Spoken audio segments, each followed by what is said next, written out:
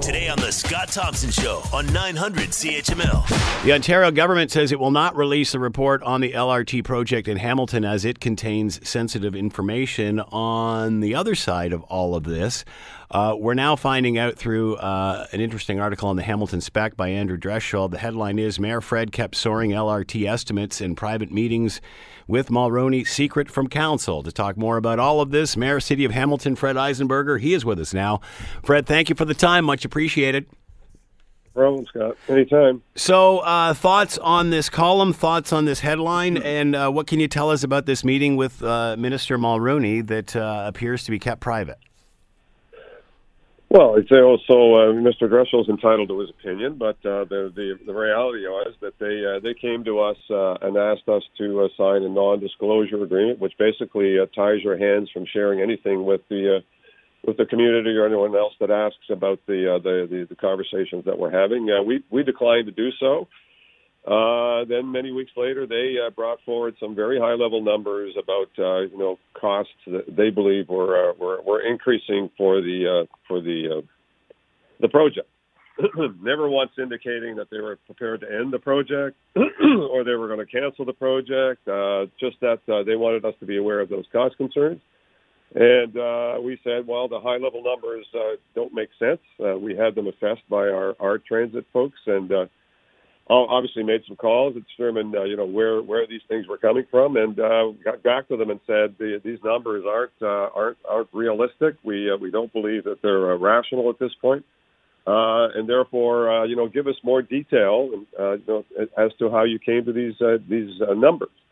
That's the kind of work that the mayor is supposed to do before we, go running off the council with, a lack of information. And all the way through that, their worry was, and my worry was, that we were in the middle of a procurement process. So there were bidders out there, and the sanctity of that process is any information you release in the middle of that could compromise the bidding process. And so that's something that we both agreed should not happen. And so we both agreed to, until such time as we had agreed on the set of information that we were prepared to share, we decided not to release any information. When the government, so that was the essence. That's the essence of the conversation we had, and in my mind, it was the right call to make. And when other people are the mayor, they'll be put in these positions, and they can make their own determination as to whether they make that sort of a call. But the reality is that we have a working relationship. We try to have a working relationship with the province, and we have dialogues on many things that may never come to council at the end of the day. But ultimately, any important message that we're thinking about redoing this project, or we're thinking about a different direction, or we're thinking about canceling, none of it ever came up. And if it had, we would have gone to council immediately. If you decided not to sign a non-disclosure agreement, why would you just not tell council that the meeting had happened and what had happened in regard to the meeting? Well, because we were maintaining a confidentiality on the integrity of the RFP process. So there's bidders out there that are putting pen to paper and looking at putting bids together to, 3 international bidders that are looking to put pen to paper to put bids on this project. Our answer to them all the way through is we have a process that's called the RFP process.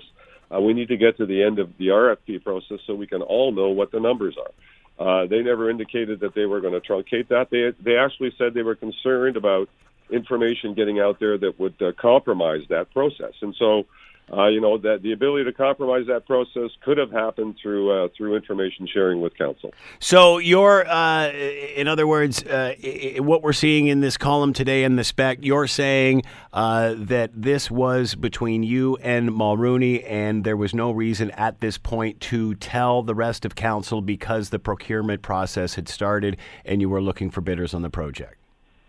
Well, we had bidders on the project, so they were actually finalizing their bids, and that the bids were to be done, sometime in March.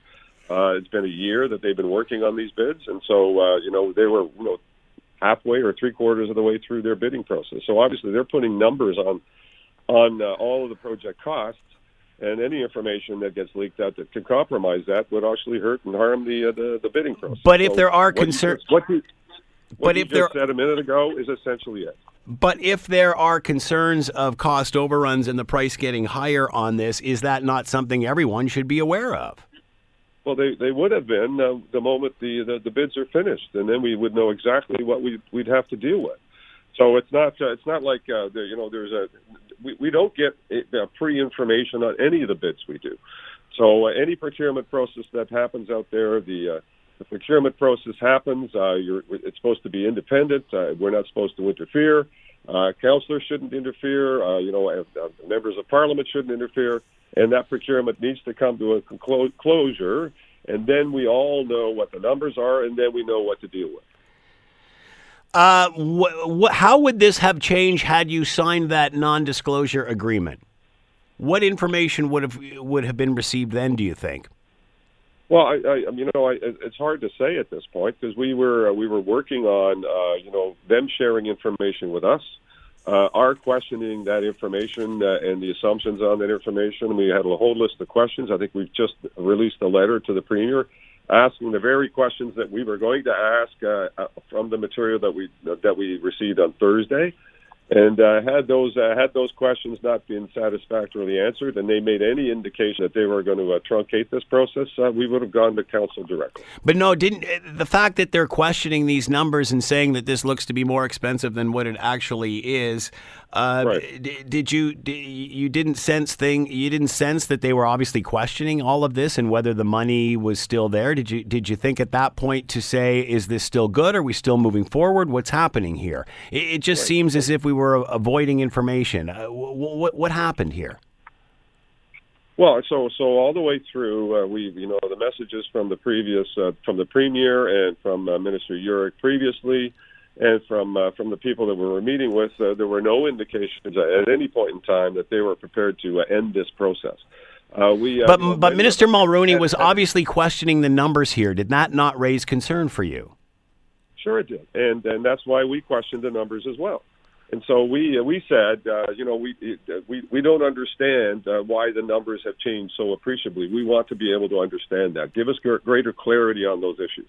Provide for us a more comprehensive, detailed list on the estimates that you're providing. And Minister, these are estimates. The only true way to know what the ultimate numbers are going to be is to get to the end of the RFP process, and that was a message that we delivered to them, right from the very beginning and up until Thursday. So how do we ever come to making estimates be the final determination of where this project goes? That makes no sense at all. And everyone has now questioned those estimates. I mean, all those estimates were inflated. We said they were inflated. We asked them to give us greater detail. We asked them for an opportunity to assess the information they provided on Thursday. We were expecting to have a meeting with them Monday or Tuesday. Instead of that, they actually said, we're coming in Monday, didn't tell us why, and then canceled the project. At the end of the day, it seems that they're not prepared to pay anything more than $1 billion. Did we not see that coming? They've said that all along, and there's a memorandum of understanding that actually contemplated that. They weren't even aware of that memorandum of understanding, which is an indicator to us that they weren't really very well informed on the project itself. The memorandum of understanding says that if there's a cost overrun in terms of capital dollars, that we had the ability together to approach the federal government or change the scope of the project. And so the scope would mean you could shorten the project to fit the $1 billion capital cost, or you could remove a couple of stations. All of that could have been discussed and looked into. Obviously, we never got to that point, but they weren't even aware that was in our memorandum of understanding in the first place. I've already indicated on many occasions that I've approached the federal government, who have been receptive to covering, some additional overages if a higher cost came in. And they were certainly aware of that.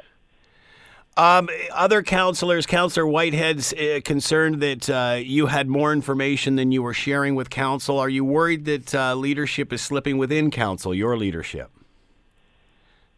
No, and you know what? If they can, if they want to, send it off to the Integrity Commissioner and test my thought process in this, they're free to do that. The staff team, the city manager, and the senior leadership team, worked through this together. And we were anticipating an ongoing conversation with the province to come to some sort of conclusion that we could then bring to council, but we never got the opportunity to do that. So, when Councillor Whitehead is the mayor or Councillor Clark is the mayor, they will be put into these positions, and they will have to make a judgment call. And will be interesting to see what they decide at that point. And two, I am pretty comfortable with the process that we went through. We had an RFP process to protect. That was fundamental for me, and it was fundamental, I understood, for the minister and the ministry. However, obviously they didn't care for it all that much because they decided to end the process and truncate this. I'm completely comfortable with the decisions that we've made. I understand that some are unhappy that they didn't get to hear chapter and verse of every moment of every conversation that we had. But that's the reality of my being able to liaise with other levels of government and make a determination as to when these issues need to come to council.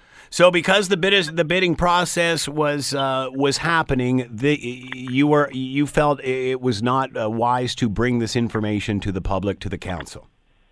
Correct, because you're sharing information that could compromise the bidding process.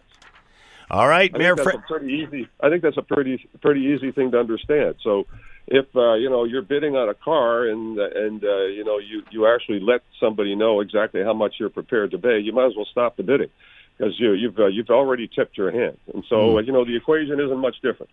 And so if people don't understand that, and they really need to appreciate that this is a major project in the city of Hamilton. There are bids underway that are happening as we speak, or were, that are closing in just mere months. That was the objective, and that's when we would have known exactly what the costing would have been, and we would have known exactly how we would needed to deal with that, whether we needed to go to the federal government or whether we needed to go to the province and ask for additional dollars, or if we needed to change the scope. That was really the moment in time that we would all know collectively, publicly, exactly what the numbers would be. What happens now, Mayor Fred? What happens now? Don't know yet. We're still assessing that, and I'm obviously connecting with people in the community that have an interest in this to see where we can go with this. And ultimately, we'll have to bring all of this to council, and they'll have to make a decision as to where we go.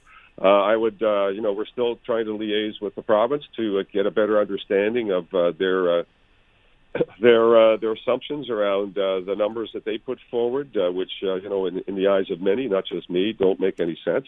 The comparisons between our project and other projects and why we got picked on and other projects did not, needs greater clarity, and I think the Premier and the Minister have to explain. But at the end of the day, we have to deal with the circumstances that we're facing, and we'll continue working to see if we can get the best arrangement for the City of Hamilton at the end of the day.